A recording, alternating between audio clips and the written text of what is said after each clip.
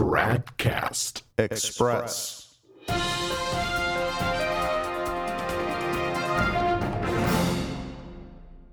TRADCAST Express, it's Tuesday, February 7th, 2017, and we've got breaking news.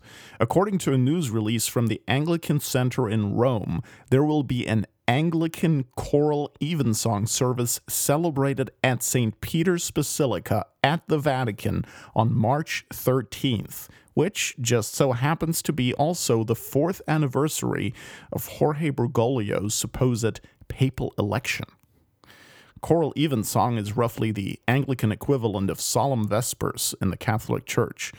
Here's an excerpt from that news release. Quote, "On March 13th, for the first time ever, Anglican choral evensong will be celebrated at the altar of the Chair of St. Peter in St. Peter's Basilica at the Vatican.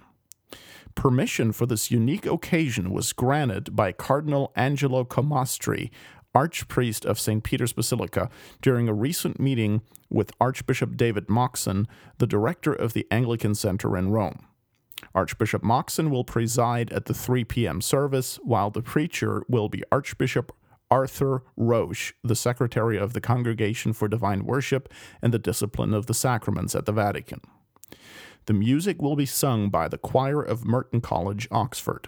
The gesture reflects the deepening bonds of affection and trust between the Anglican Communion and the Roman Catholic Church." Unquote. The news piece also mentions that the Anglican service will be conducted according to the liturgy of the 1662 Book of Common Prayer. Apparently that is the only way now to get the Vatican to permit a liturgy from before 1962.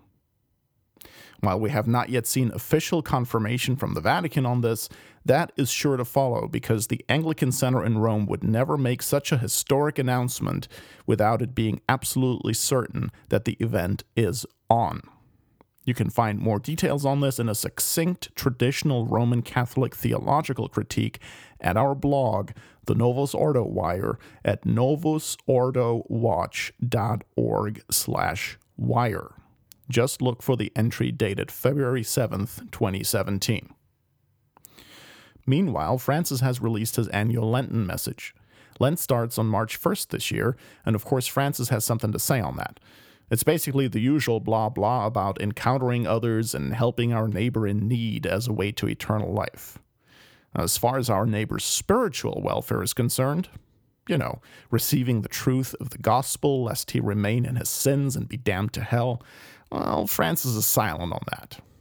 He just wants to make sure people have food, shelter, and clothing. He really doesn't care about the rest. But, hey, Francis does fearlessly condemn idolatry in his Lenten message.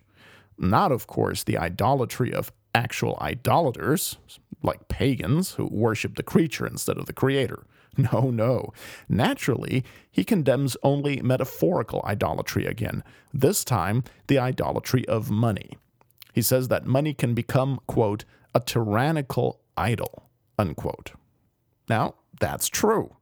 Love of money is the root of all evil.